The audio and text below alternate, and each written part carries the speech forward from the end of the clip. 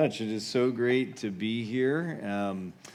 And as Pastor Bruce said, yeah, it was 19 years ago that we left. So 24 years ago, many of you here took a risk on a young guy who was just starting seminary, or I was about a year into seminary, and it's forever changed my life. I talk about this church all the time and all the ways that so many of you invested in our family. We had 4 kids when we were here. I think we showed up with 2, had 2 more, and then after we left, we had 2 more as well. So we have 6 kids. They're all in Louisville, and that's really their home now.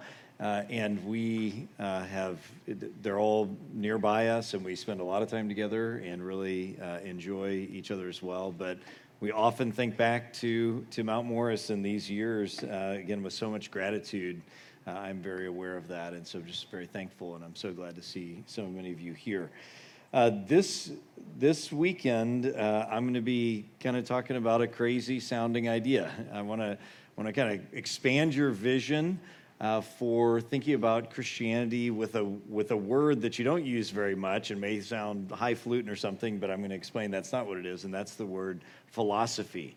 And what I'm going to be talking about today and then tomorrow morning a couple of times is again kind of another angle at thinking about the beauty and richness of Holy Scripture and what the Christian faith is, and to kind of expand some of these ideas. So there's a handout that's for tonight, but let me just say I love questions. I love to dialogue.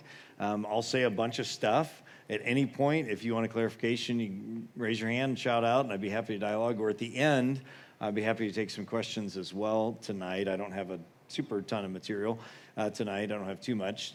So feel free to write down questions and be thinking about anything you might want to ask. So we got the PowerPoint here as well, and you can follow along there on the first point. So when you think about, maybe we have PowerPoint? Yes, next slide, if you could. So when you think about, I don't know if you know any of these people. You probably know Nick Offerman, probably from Parks and Rec. How many of you know Nick Offerman, that name? Okay. He actually wrote a book a couple years ago called Paddle Your Own Canoe, which I read, which is very interesting. Nick Offerman is this man's man, and it's basically, what's the subtitle there? I can't remember now. Man's Fundamentals to... I don't know what it says. I can't read it there. But it's basically how to live life, and it includes a lot of barbecue and a lot of relationships with his wife and things like that. It's a very, very kind of man's man, how to live life. So he would be a modern guru. Maybe some of you have heard of Jordan Peterson. Does that mean somebody? Okay. Yeah, so very much a modern guru. This other guy, these other 2 books you probably haven't heard of, but he's one of my very favorite reads. I've read 5 or 6 of his books in the last few years. A guy named Alain de Botton. And so, but he's a modern philosopher as well. But what all these people have in common is that they are gurus. They are people, along with Oprah and a million other people, who are offering to us how to live well. Now, for some Christians, we read these books as well. I think it's no problem at all. For others, maybe you don't read these people. But I want to put these people into the context of what they are in culture. They really are gurus, or what would have been said in the ancient world, they are philosophers. They're really people who are offering a philosophy of life so that you can experience the good life, or the flourishing we all long for. And that's something we all long to be happy. We all long for direction on how to live a good life. And what you may not be aware of is that, if you go to the next slide as well, these old-looking dudes here, these great Greek and Roman philosophers, people like Socrates and Aristotle and Seneca and others, this is who these people were in the ancient world. I know you've probably heard those fancy names of Socrates and Aristotle, and you probably think, boring, I have no idea what they're talking about, it's super confusing. But what I want to help you understand is that these people in the ancient world were the versions of our Oprah and Jordan Peterson and others.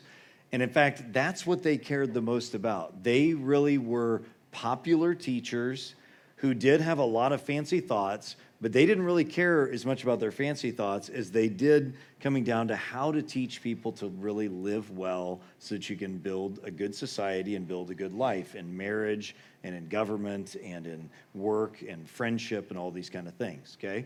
So the first thing I just want to kind of insert into your mind is that we all long for people to give us wisdom. We all long for gurus.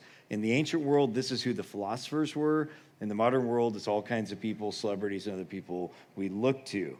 And what ties them all together is that they are all asking the great human questions. If you go to the next slide. So there's really 4 really big questions that humans have always asked themselves. And I give you the fancy words here as well, just so you know what they are. But what really matters is not the fancy words after it, but it's this. What is the nature of reality? So how did the world come into being, and how does it run, and how is it connected? And this in the ancient world is called metaphysics, but it just means this big idea of what's the world really like, and how does it really operate?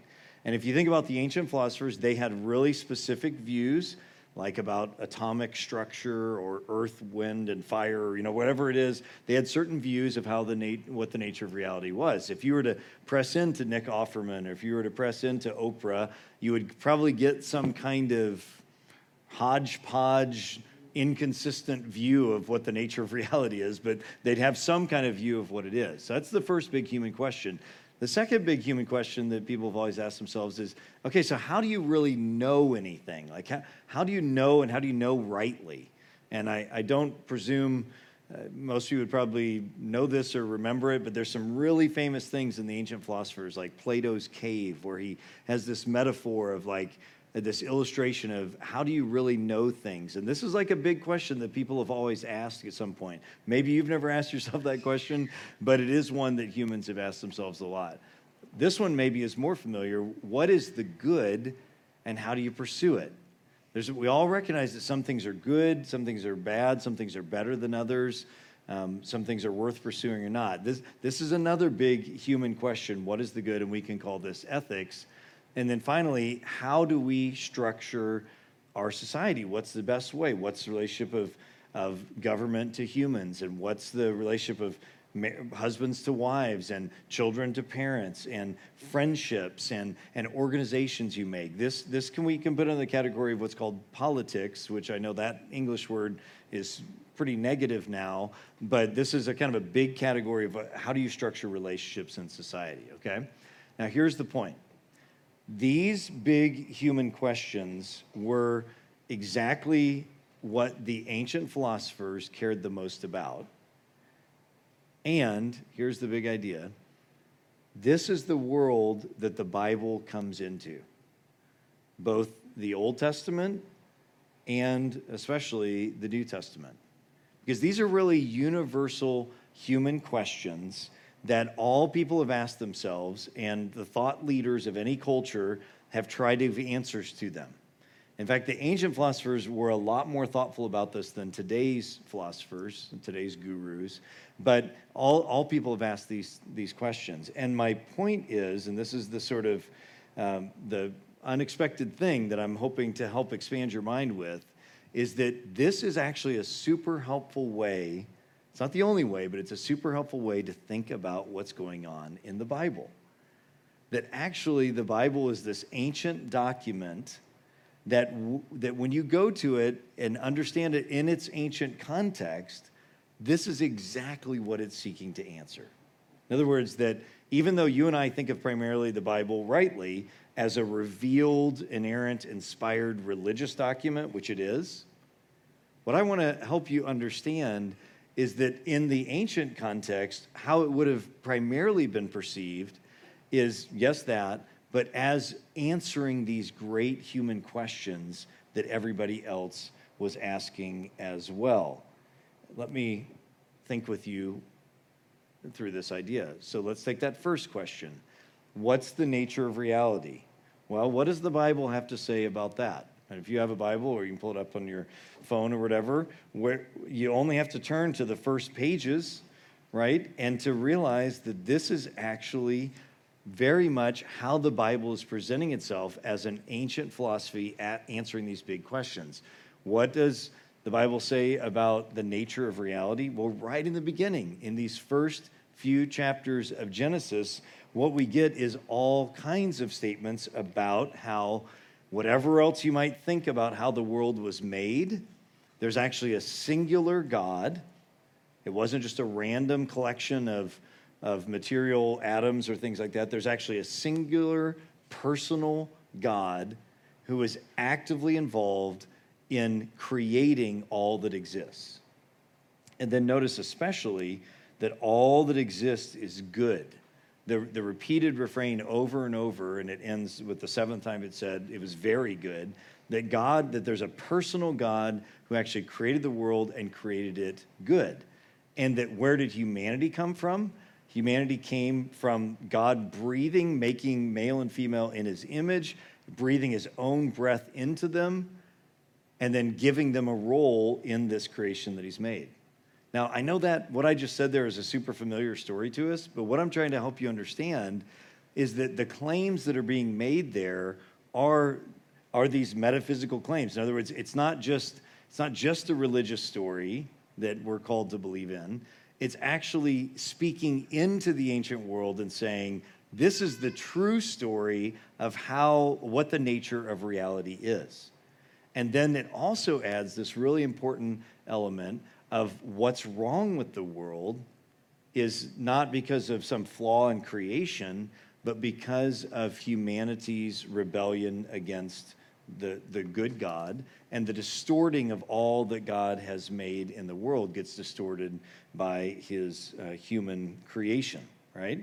And so the point is, and we could go on and look at other places as well, that this claim right from the beginning of the Bible and all throughout is presenting the Bible. The Bible's presenting itself in the ancient world as saying, I'm telling you what the real nature of reality is.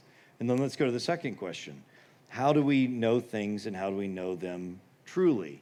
Well, staying right here in Genesis, have you ever noticed how much the idea of knowledge is really central to the Bible's whole message? In fact, you could trace this all throughout, but think about what happens right there in creation, that there is a tree placed in the middle of the garden. You can see it in Genesis 3 and 2 and into 3, and that this is the tree that is that grants the knowledge of good and evil. And the whole story of the fall concerns humans gaining a kind of knowledge that God had not planned for them to gain in that way and in that time. And by doing so, breaking and creating this break in this relationship between God and humanity. And that knowledge that they gained that creates an unknowing of God is really at the very beginning of the Bible. And then if you just trace through, if you just think of all the places in the Bible where knowledge of God is basically what the Bible's about. And so the question, the epistemology question, the question of how do you know, what does it mean to really know? The Bible is thinking a lot about that question. And the answer is that you can only know truly when you have a relationship with God. And that's very much speaking into this great human question of how do you know and how do you know things. Turn ahead to the book of Romans, and let me help you think about how Romans makes sense if you think about it in terms of a kind of knowledge of God. The very first chapter of Romans really presents, like, what is humanity's problem? Well, humanity's problem is that we had some knowledge of God that was still in us as being his creatures, but that we, by a wrong worship, if you look at starting in verse, many places in chapter 1, but Romans 1 and 18, the wrath of God is revealed against all ungodliness and unrighteousness. What could be known about God is plain, because God has shown it to him, his invisible attributes, etc., right? Verse 21, although they knew God, they did not honor him or give thanks to him, and therefore, what's the result of this? They became futile in their thinking, and their foolish hearts were darkened.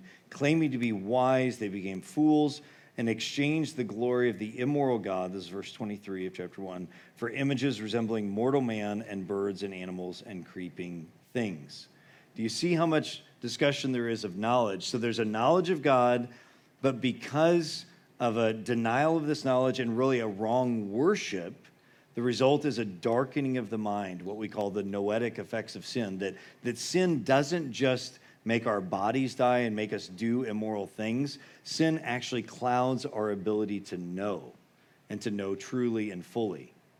My point is, this is, again, the Bible's answer to this great human question that humans have always asked, including the ancient philosophers: how do you know and how do you know truly? And then if you flip ahead to chapter 12, which is really where the solution comes, you have all this beautiful truths that are spoken all throughout Romans chapters 1 all the way through 11.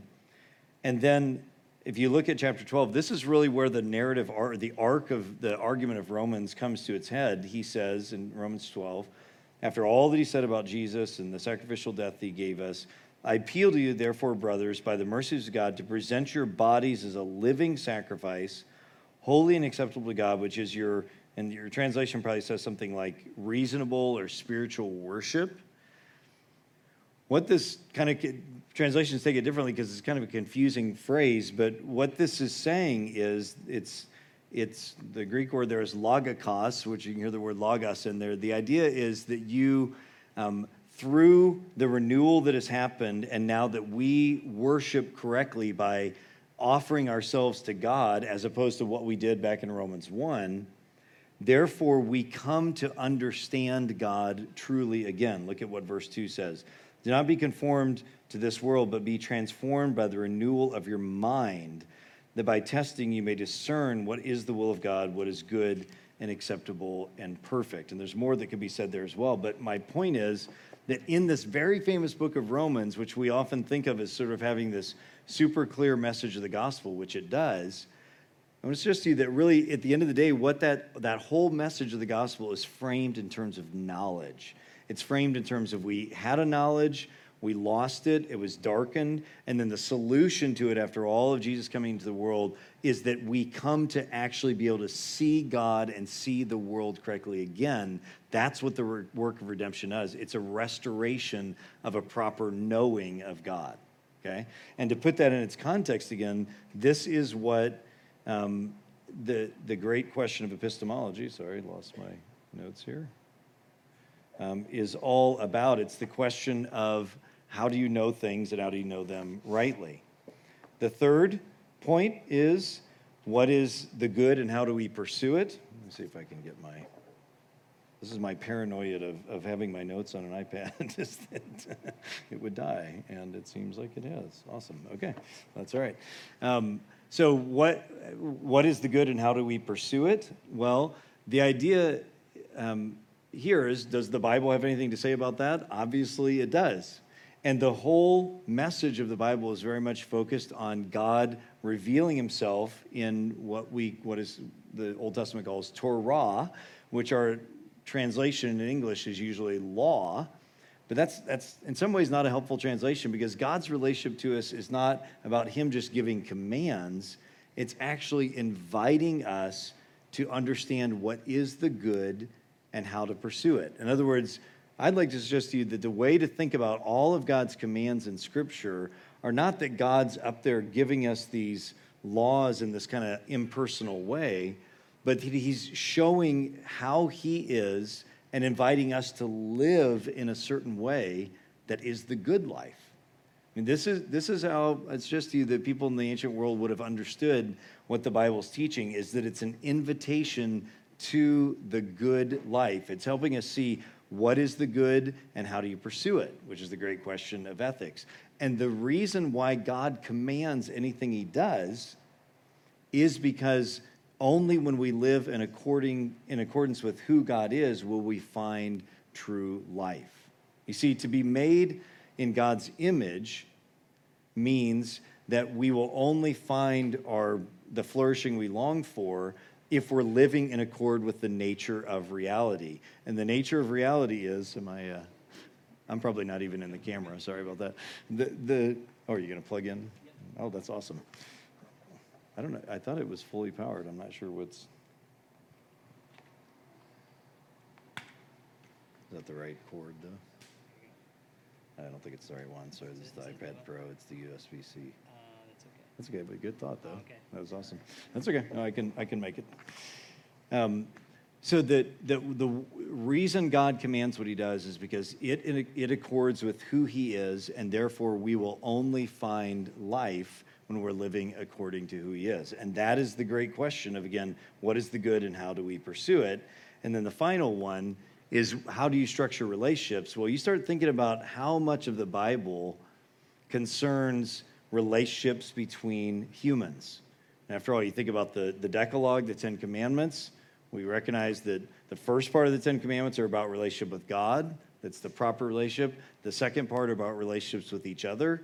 And that really traces through, including in what Jesus says is the greatest commandment, to love God. And the second is like it, to love your neighbor as yourself. This is at the heart of the Bible, is how do you structure relationships so that you might flourish? In the Old Testament, you have God give very specific specifications about how to structure society. And one of the books that really helped me in recent years along these lines is by an Israeli scholar named Yoram Hazony, who argues very convincingly that the whole Jewish scriptures are an ancient philosophy, and a lot of it has to do with how details of instructions God gives for how people need to live in proper relationships. Just like Plato's Republic and Aristotle's Politics, so too the Old Testament is giving us a vision of how to live together. And when you come to the New Testament, turn back in your New Testament to Matthew chapter 18. There's lots of places we could go in Matthew, but I think one of the clearest places to land is Matthew 18, where, and I'll talk about this a little bit more tomorrow too, but you have all these teachings from Jesus throughout Matthew, and in chapter 18, you have this teaching about how to live together in the church. And if you look at Matthew 18, this is some of the strongest language, some of the strongest vision of Jesus' teachings, and it all concerns living in relationships of mercy and forgiveness towards each other. It's like this major portion of Jesus' teaching. In fact, when you look at all of Matthew, his big emphasis in Matthew is that we need to have relationships of mercy towards each other. If you look at Matthew 18, he talks about caring for the little ones and receiving a child in a way that, cares for them. The weak ones that are not leading people in temptation and temptation to sin in 18:7 and following. This parable of the lost sheep, going and helping those who are in need. And then starting in 18:15, all this discussion about when people sin against each other in the church, which happens all the time, with some of the very strongest language from Jesus that we need to actually live in relationships of forgiveness. And if not, then the person who's unwilling to live in a relationship with forgiveness of each other is under the church's discipline. Like when we go to Matthew 18, starting in 15 and following, a lot of times we think of this text as talking primarily about, what to do in immoral situations and how the church should handle it. And that is a fair reading of this. But what this text is primarily about is how Christians need to learn to live in relationships of forgiveness towards each other. And then Jesus gives his longest parable in all of Matthew in 18:21 and following. And it is a very challenging parable all the way down to verse 35, the parable of the unforgiving servant. You may remember this parable where one person has been forgiven a great amount by the king, and then he turns around and is unwilling to forgive someone who owes him a much smaller amount, and the judgment that comes upon him for that. This is a very powerful parable from Jesus that, again, is all about how we need to live in relationships with each other in a certain kind of way. Okay, so my big point here, then again, is that when you read the Bible with this new set of lenses, like that, it's actually speaking brilliantly and powerfully to these great questions that we've always asked. What's the nature of reality? How do you know things? What's the nature of the good, and how do you pursue it? And how do you structure relationships? And that brings us to the point then of Jesus as the greatest philosopher. One of the things that the thought experiment I like to do, and I talk about this in the beginning of the book I have back there, Jesus the Great Philosopher, is to think of a church, maybe think of a really big church that has banners that if when you walk in, you can see these beautiful hand-sewn banners that each have names of who God is for us. So Jehovah Jireh, maybe, and friend of sinners, and King and Lord and Savior. There's a couple of them that I think we'd be surprised that we probably would never put on a banner. One would be exorcist, even though that's one of the main ways that Jesus is presented in the Gospels. You don't think about that. But also one that I think any of us would be shocked at if we walked into a church and saw, if it said, Lord, Savior, friend, etc., and then it said philosopher. I think most of us would be totally shocked and think, what kind of weird church have I stepped into that they're calling Jesus a philosopher? But if you were to transport back, let's say to the 3rd century, or really almost any century before the 17th century, transport back and visit a church like a famous church that we discovered at the beginning of the 20th century in a city in modern-day Syria called Dura Europos, where the church members there had, and I think we've got a picture here of some of their pictures, the paintings on the wall, actually the one in the upper left there is in a synagogue that's in the city as well. And if you look at how Moses is depicted there, I don't know if it's kind of hard to see, you can see that he is clearly being depicted as a philosopher. He's got the philosopher's robes on, he's got the haircut, the way he's standing, right? And they're harder to see here, but these pictures from this ancient church in Dura Europos, they all depict Jesus and the activities he's doing, healing people, etc., as a philosopher. And they're hard to see, but these would have been very obvious images. It'd just be like if somebody walked in here and had a huge 10-gallon hat and gold or silver spurs and a big silver gun, you wouldn't have to wonder this person's a cowboy of a certain sort, right? So too, any time someone is depicted like this in the ancient world, it's very clear to anyone seeing them that they're being depicted as a philosopher. And so even though to us it sounds really weird to talk about Jesus in this way, this is exactly how he was depicted all for centuries and centuries. We've lost this image of him for a number of reasons, but this is what I'm trying to kind of help you rediscover. Not only is the Bible present itself as a philosophy, so too the New Testament very much presents Jesus as the greatest philosopher of all time, which again sounds weird to us because we think philosophers are like meaningless people off in a university saying meaningless things. But in the ancient world, a philosopher, again, was the person who really helped you figure out what true life is. What's the nature of reality? How do you live well? And how do you find true human flourishing individually and together? And that's very much how Jesus is presented. If you think about the Gospels, the Gospels that make up the heart of the New Testament, really the opening pages of the New Testament, they are presenting Jesus constantly as a wise teacher who is constantly inviting people into life. As Jesus says in John 10:10, for example, I've come that you might have life and have it abundantly, right? And when Jesus talks about eternal life, I know you and I think of that primarily as like he's talking about heavenly existence or something, but what he's doing when he's offering life, he's doing what any other philosopher would have done in the ancient world, is saying, here's true life. I'm going to tell you where you can really find meaningful life that is rooted in eternity and will last forever. And the Gospels themselves are really biographies of the greatest teacher who ever lived.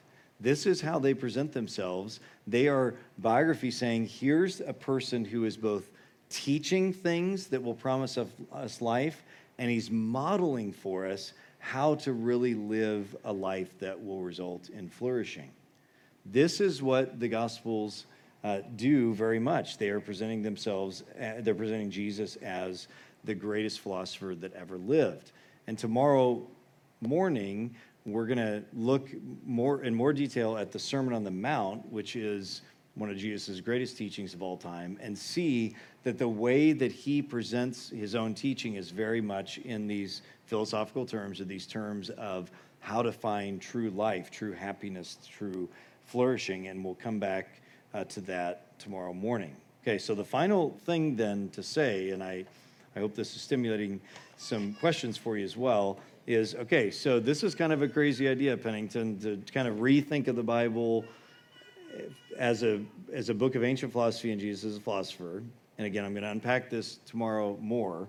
But why does this matter? Well, the reason this matters is not just so I could write a book or something. The reason this matters is because I think something has happened in our Christian faith that we have lost as a result of losing this way of thinking about the Bible and Jesus. So I give you 4 losses there. First, I think one thing that's happened to us is a lot of times our Christian faith is often disconnected from other aspects of our human lives. Christianity has become merely a religion than a philosophy of life. Christianity is a religion. It's a revealed truth from God. We believe Holy Scripture is God's word spoken to us.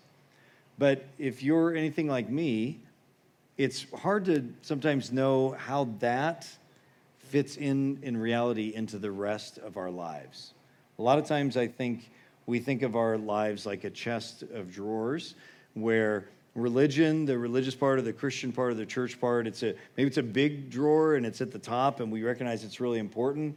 But then all these other areas of our lives, work and relationships and parenting, we might say the Bible might have some principles for us, but they're really kind of separate parts of our lives. And it's not really clear to us how it all integrates together. I think part of the reason that is because we've stopped thinking about the Bible as providing a whole philosophy of life and think of it as just kind of for the religious part of our lives rather than for all the aspects of our integrated lives. Second, as we do this, we tend to look to alternative gurus to give us the wisdom needed to live flourishing lives, to find the good life for. Again, we love the Bible, we want to learn from the Bible, but I don't think most of us would probably say that the Bible is telling us about true human flourishing or truly the good life. But I'm suggesting to you this is exactly what it's doing. It's casting a vision for how to live our entire lives in ways that will promise the life that we long for.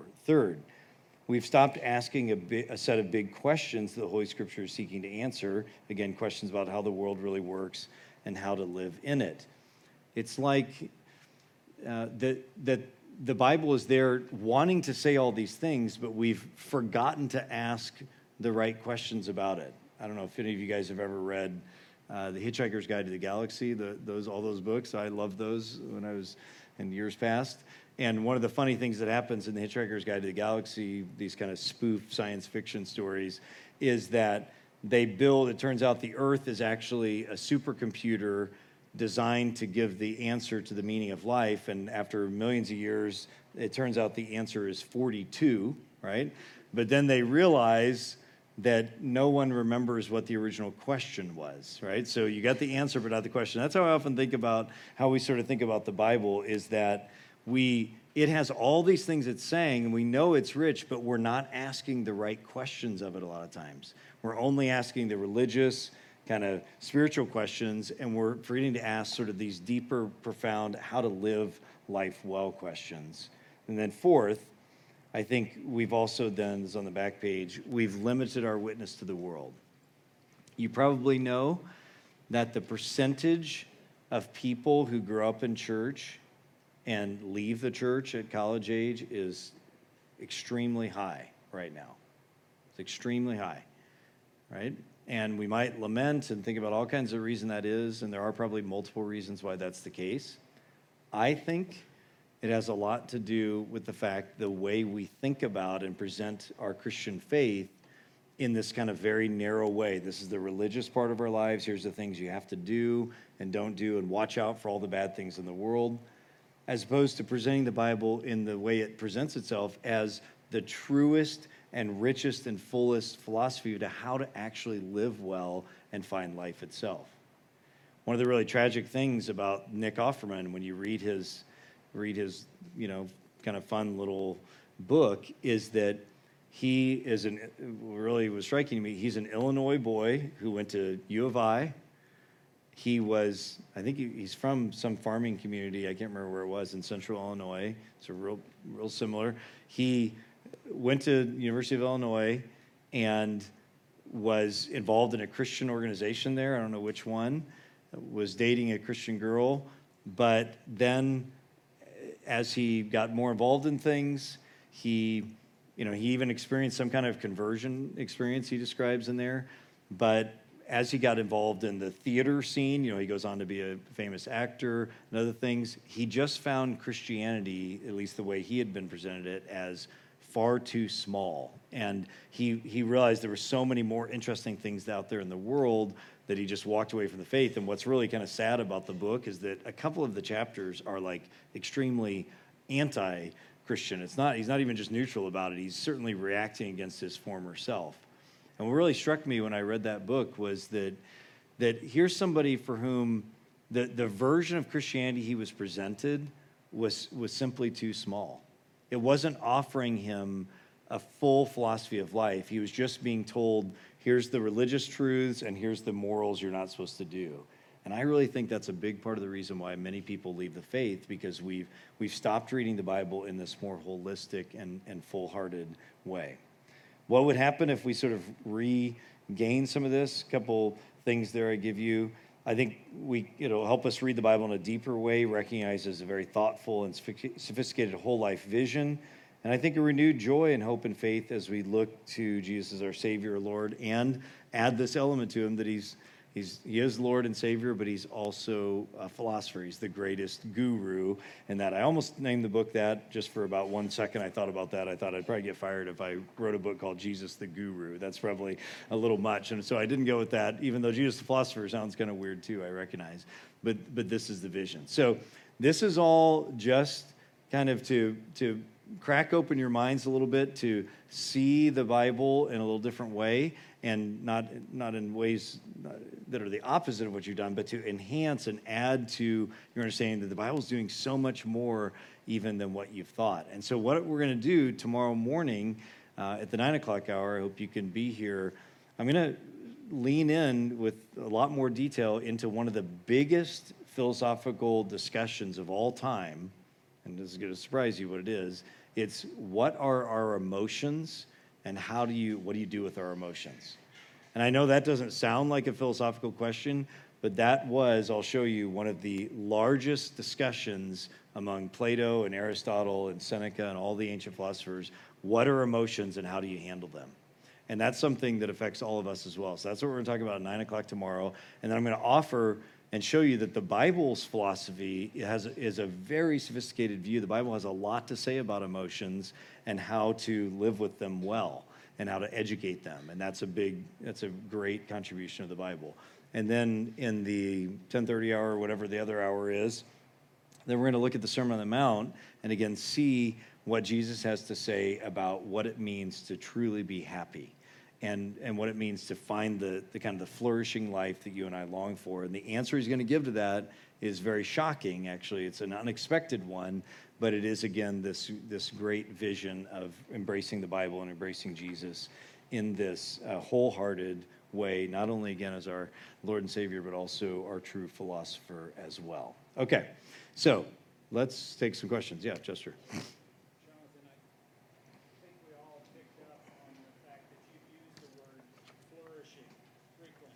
Yeah. If I recall, the last time you spoke at this camp, you talked to us about the meaning of blessed are. Okay. I didn't remember that. Go ahead. Expanded on that. But on the one hand, I think for many of us, the idea of flourishing sounds very attractive. But to some of our evangelical ears, it might sound, that sounds a little foreign. Could you tie those things together for us? Yeah, thanks. I didn't remember that I talked about the flourishing stuff before, but I'm glad I did. So flourishing is kind of is a word maybe that we don't use a lot, but I hope we can more. And flourishing really just mean, and we could translate it shalom as well in the Old Testament. We're familiar with that word, or the good life, although that maybe sounds too negative and materialistic to us or something. But the idea of flourishing, maybe shalom is the best word. It's the life that God himself, that we long for, and that God himself is saying, I'm showing you the way, the truth, and the life, the way to find life itself. I've come that you might have life and have it abundantly. So this is really at the core of what I'm saying, is that the Bible really cares about that and is casting a vision for us, which is what it means, which is what any philosophy does. That's what Nick Offerman's offering, it's what Oprah's offering, it's what CrossFit is offering, right? It's what keto diet is offering. Everybody is saying, this is the way you will find the life that you long for, and or that we could call flourishing as well. But maybe I didn't answer your question. You want to follow up on that? Or yeah, so that's really at the core of this, is sort of recognizing that as a central sort of vision of who God is and what he gives us. So, yeah. One of the contrasts I've heard you mentioned in the metaphysics part, with the ancient philosophies and the Bible, isn't it ancient philosophies talk about conflict in the generation of the world, whereas God says it was very good? Yeah, for sure. Yeah, absolutely great. So question is, so every ancient philosophy has a metaphysic. It has a depiction of how the world came into being, right? And you're absolutely right. They all, to explain how the world is, they all have some kind of version of things are in conflict with each other. So we can think in the Eastern philosophies, it's yin and yang. You know, there's these dark and light forces that are in conflict with each other. In a lot of the Greek philosophical ones, it has to do with an early atomic view was that everything is always in motion and reaches moments where things settle and then go into motion or not. And so this becomes a way of understanding the world that results in Stoicism, which says that you should just learn to not care about anything because everything is just in a constant flux. Like things just flare up and then they go back down. So you have to learn to just kind of say nothing really matters. It's not really going anywhere. So the key to be happy is to just separate yourself from the world in every way, which is what Buddhism does as well. So all of those are rooted, every philosophy is rooted in some understanding of the nature of the world. And the Bible is unique in the way it says that there's a singular personal God who created all things good. And so how do you explain the bad stuff? That is the bad stuff, the conflict we feel is a result of human sin entering into what was a otherwise perfect world, and that is going to be eradicated and removed. So the big story of the Bible is this remarkable metaphysic. It's this remarkable vision that is inviting us to see the world in that way, and it has implications then for how we live is how it goes. So yeah, it's a good observation. Yep, good. Was there another comment or question of any sort? Yeah, please.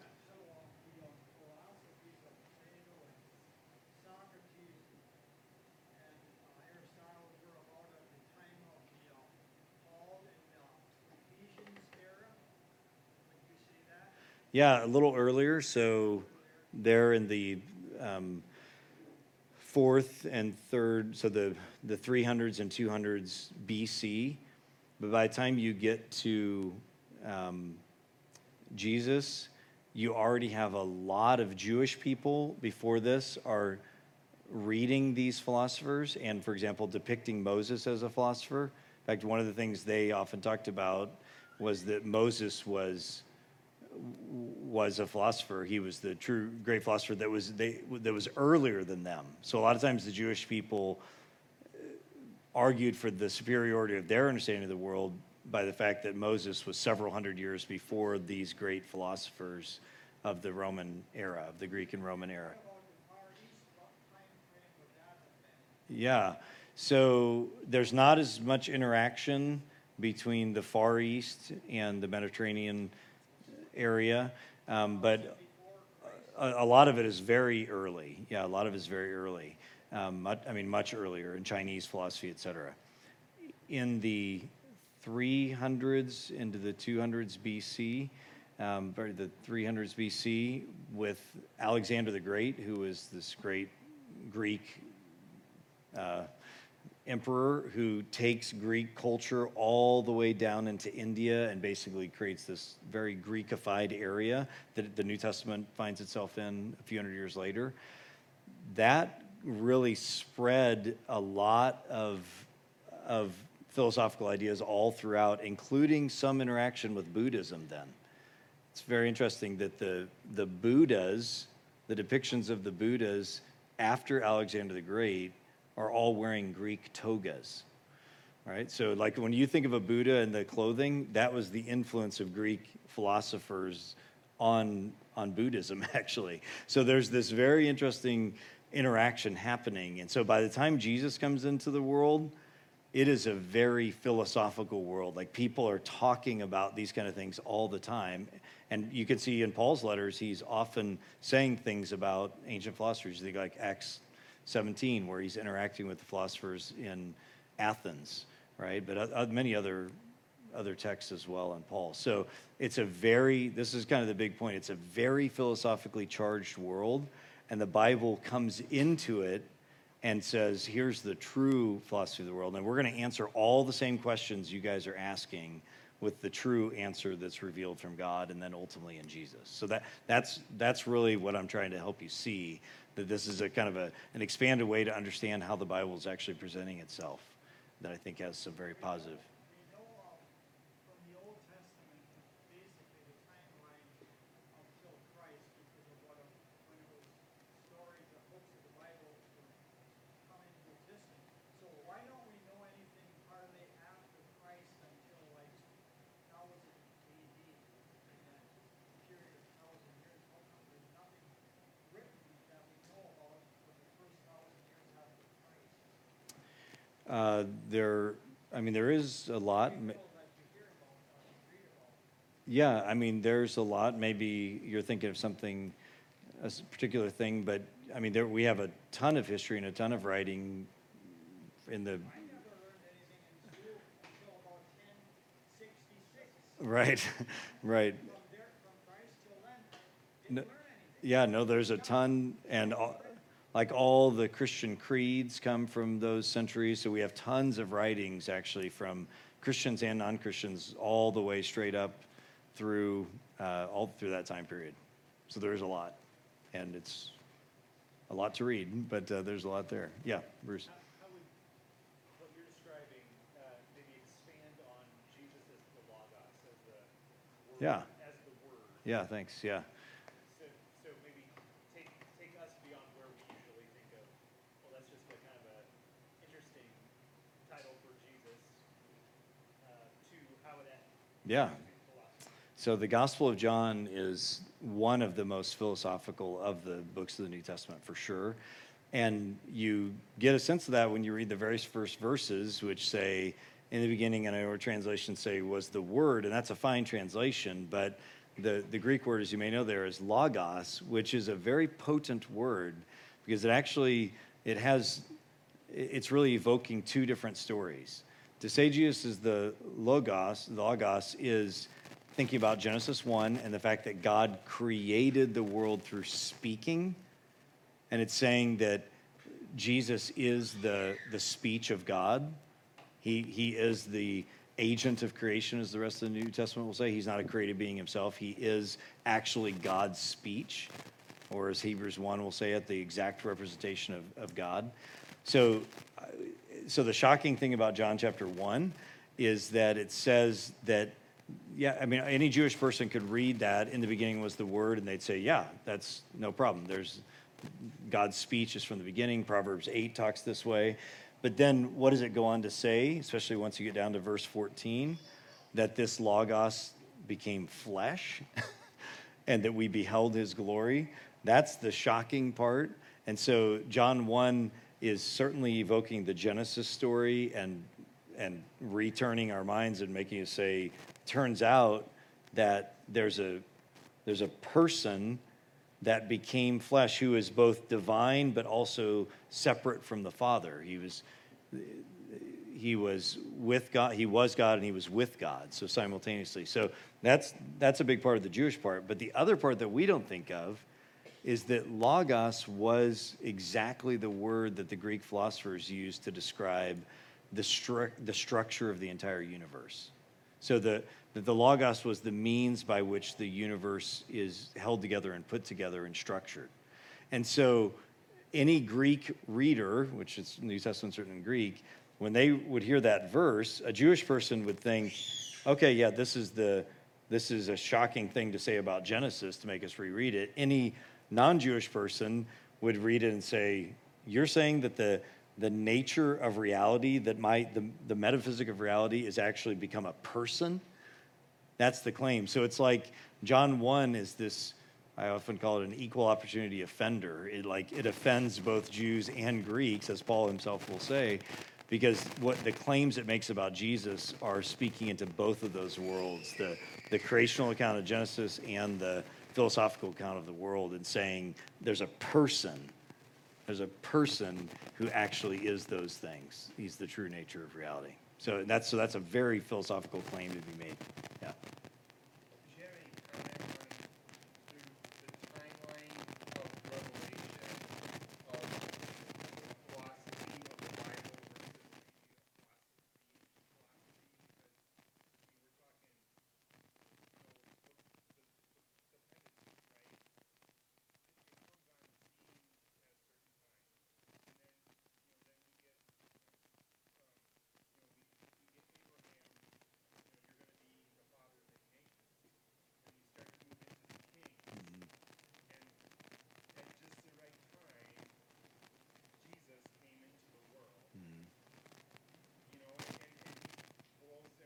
maybe a philosophy?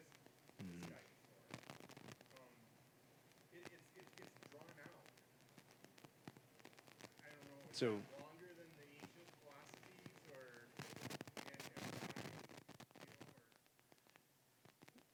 yeah, so again, I think I lost my, is it there? Okay. You guys getting the sound still? Yeah, I mean, this is part of how Christians and Jews do make the claim for the superiority of the Bible over other philosophies, is that it's way older even than any of the great philosophies that they know of. This is exactly part of their claim, that Moses was, 1,000 years or more earlier than Plato and Aristotle and Socrates, and that becomes a big part of their argument. Is it still coming through? Okay.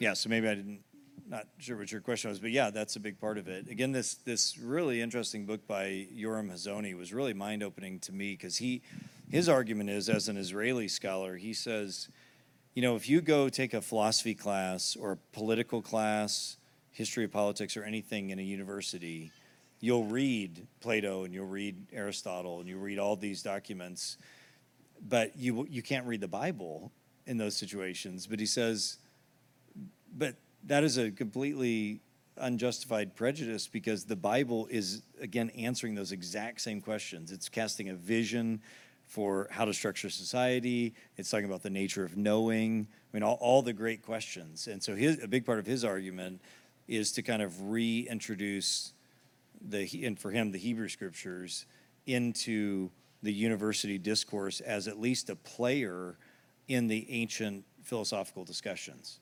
Again, so if you took like a history of philosophy, if you took a history of politics class, for sure you would read Plato's Republic and Aristotle's Politics, and he's saying, and you should also read the Hebrew Bible, because that's exactly what it's doing. It's talking about the exact same things. So for him, it's not like this, get the Bible back in the schools car argument. It's not that. He's talking just even at the academic level, that we need to recognize that that the Bible's this very ancient witness to people thinking about these issues, is what he's saying, which is, I think, very helpful argument. So, yeah, Joyce.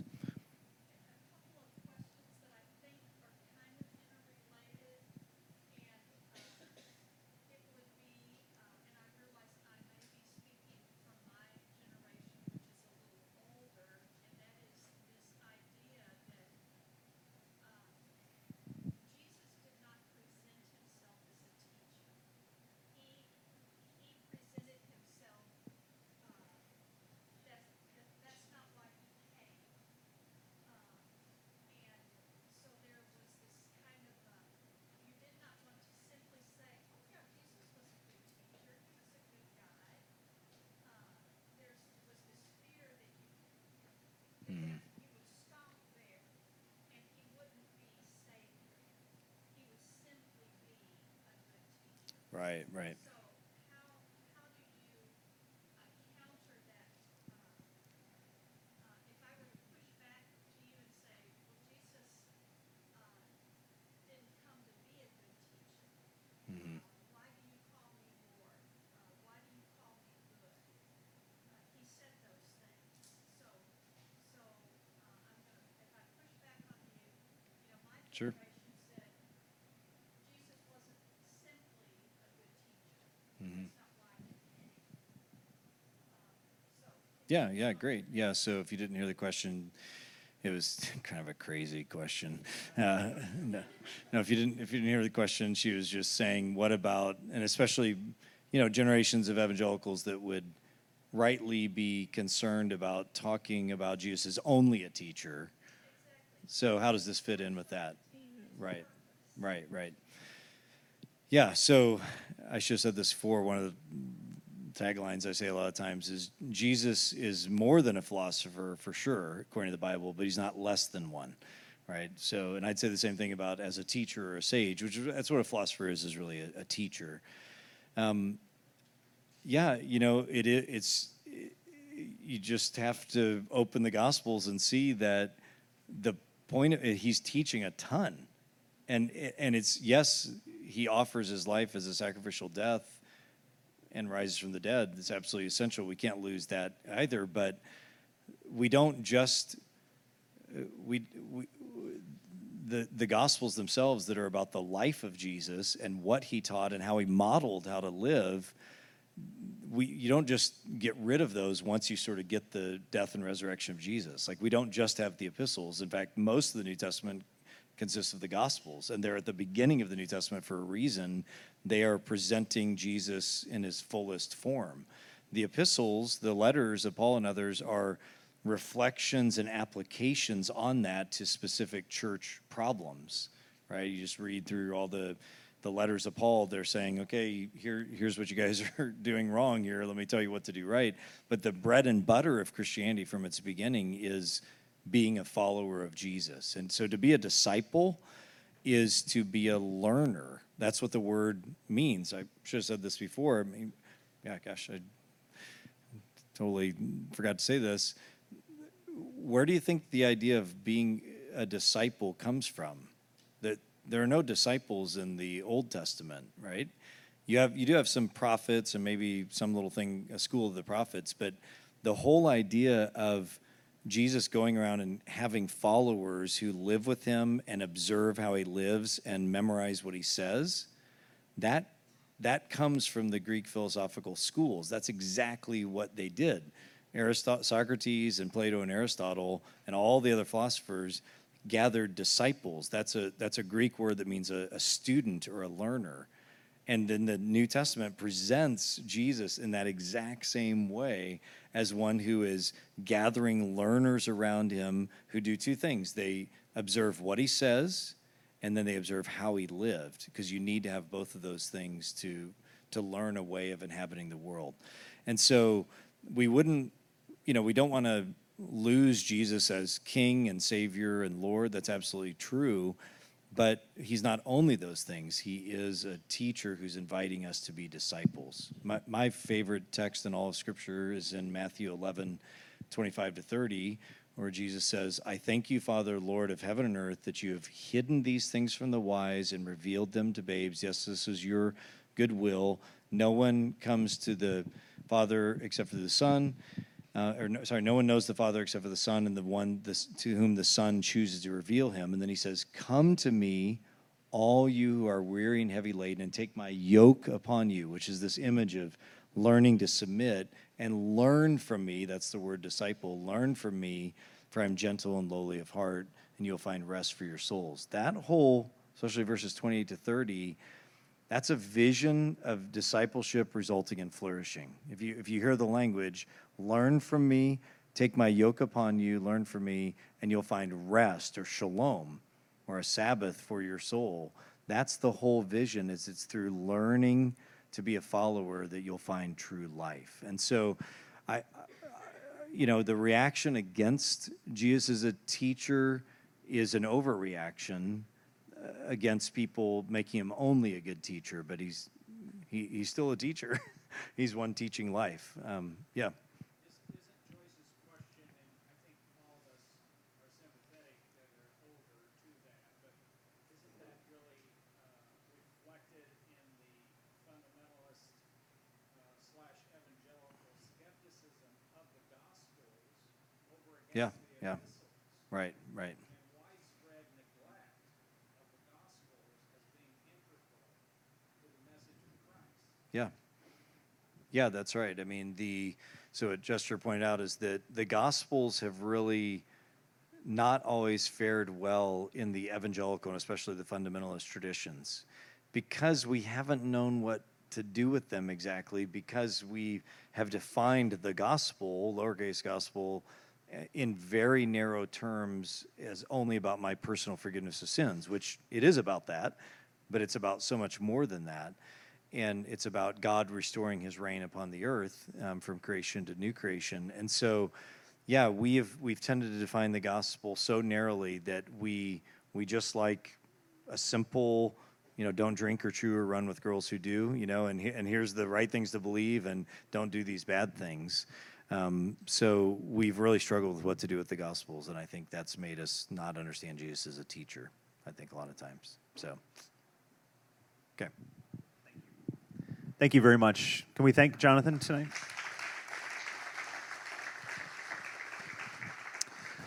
All right, looking forward to him. This is just